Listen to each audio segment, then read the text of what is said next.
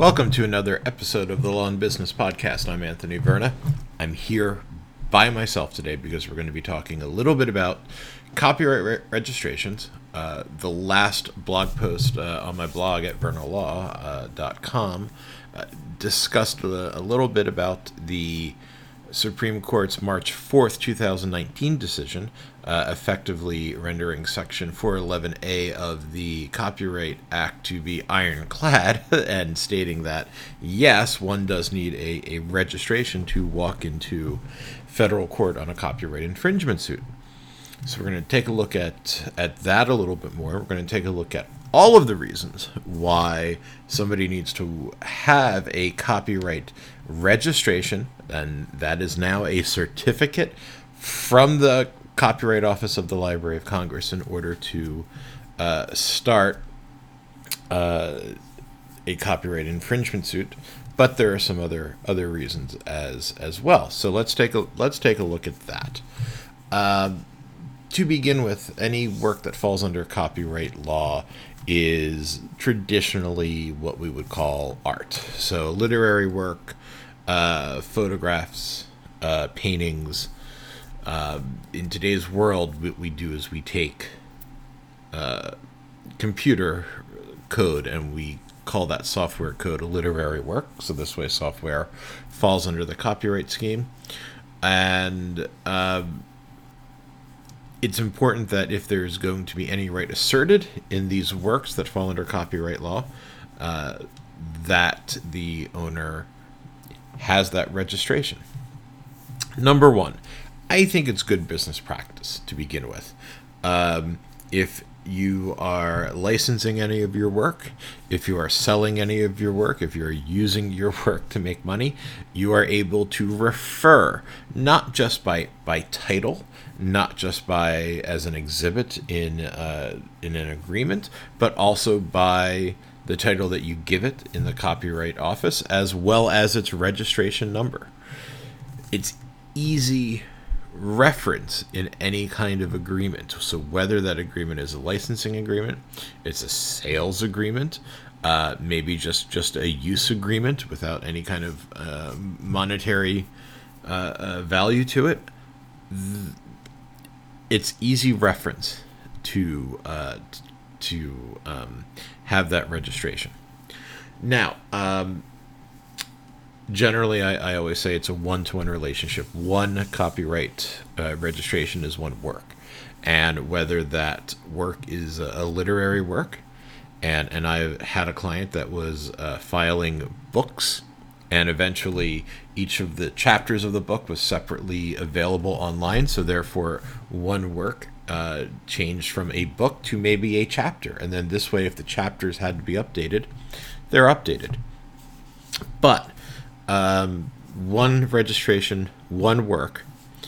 I'm not a big fan of collections of registrations in order to register the work and protect the work. The one real exception that courts have agreed to is in photography. And that is because in today's world, you can take that camera, push a button, and push a button often, and have many similar photographs, and just take a lot of photographs at once. So take all those photographs, put it on a DVD, and yes, you can record that DVD and protect all of those photographs as one. It really is the only medium that courts have allowed to get around that particular one work per one registration number rule. So I like that registration for the ease of referral. But also, now we have the Supreme Court ruling. And the Supreme Court ruling states that registration certificate must be in your hand before starting a copyright infringement lawsuit. So why is that? Well, Section 411A of the Copyright Act says no civil action for infringement of the copyright of any United States work shall be instituted until pre-registration or registration of the copyright claim has been made in accordance with the title. And I'm not going to dwell on that word pre-registration, because pre-registration, again, applies to very few industries where a work is vulnerable to pre-distribution infringement. Movies, music, those are big examples of where pre-registration can exist. But let's put that aside, because most of us listening aren't going to be worrying about pre-registration. Registration for that copyright claim has to be made. Well, there were two thoughts in appeals courts in the United States until March 4th, 2019. And one thought was exactly what the Supreme Court ruled, that a court will not be able to sit and hear this case until that registration is in hand.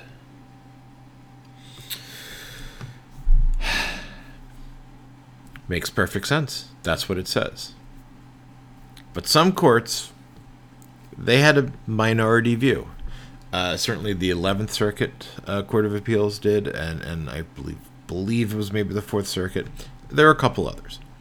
And they said, well, if you walk into the Copyright Office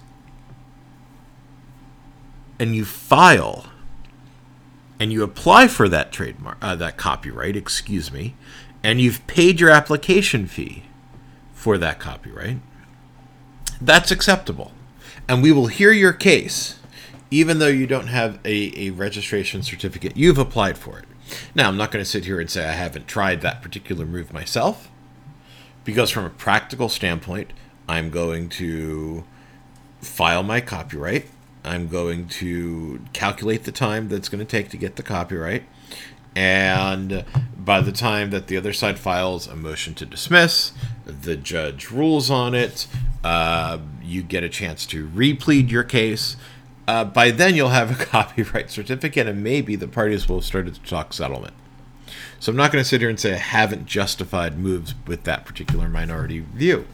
But that minority view was eradicated on March 4th in this particular case. And the reason for that is because the statute is very clear. Registration of the copyright claim has been made. Right? That's it's very clear.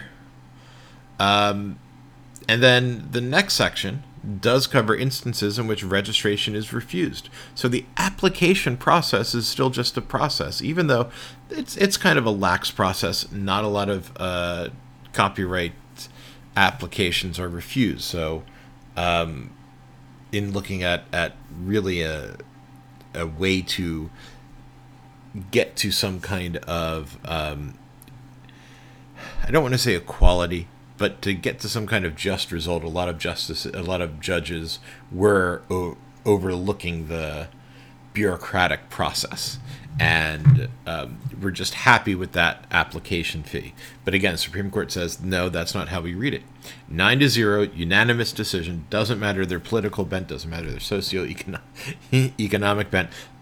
All of the justices of the Supreme Court said, registration, that has to be in hand.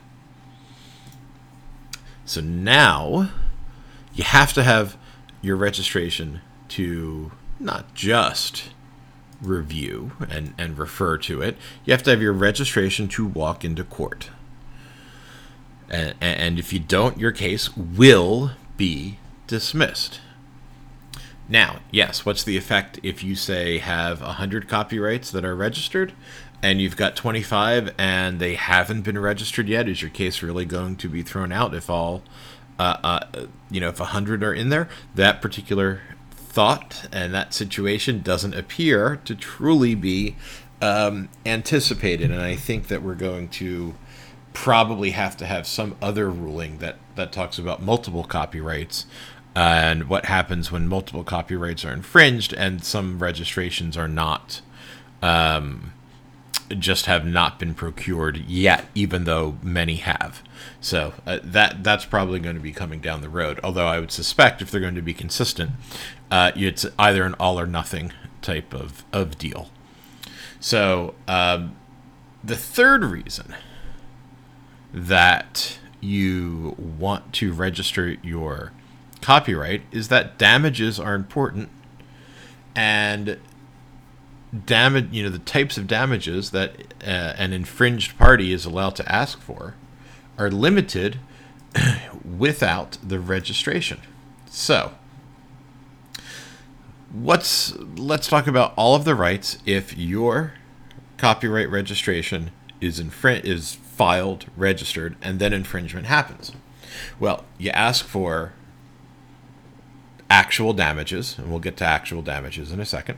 You can ask for attorney's fees. You may or may not get attorney's fees. You can ask for statutory damages. And if the order of items is that 1, the work is created, 2, copyright in the work is registered, and then 3, infringement happens, you are entitled for statutory damages. The other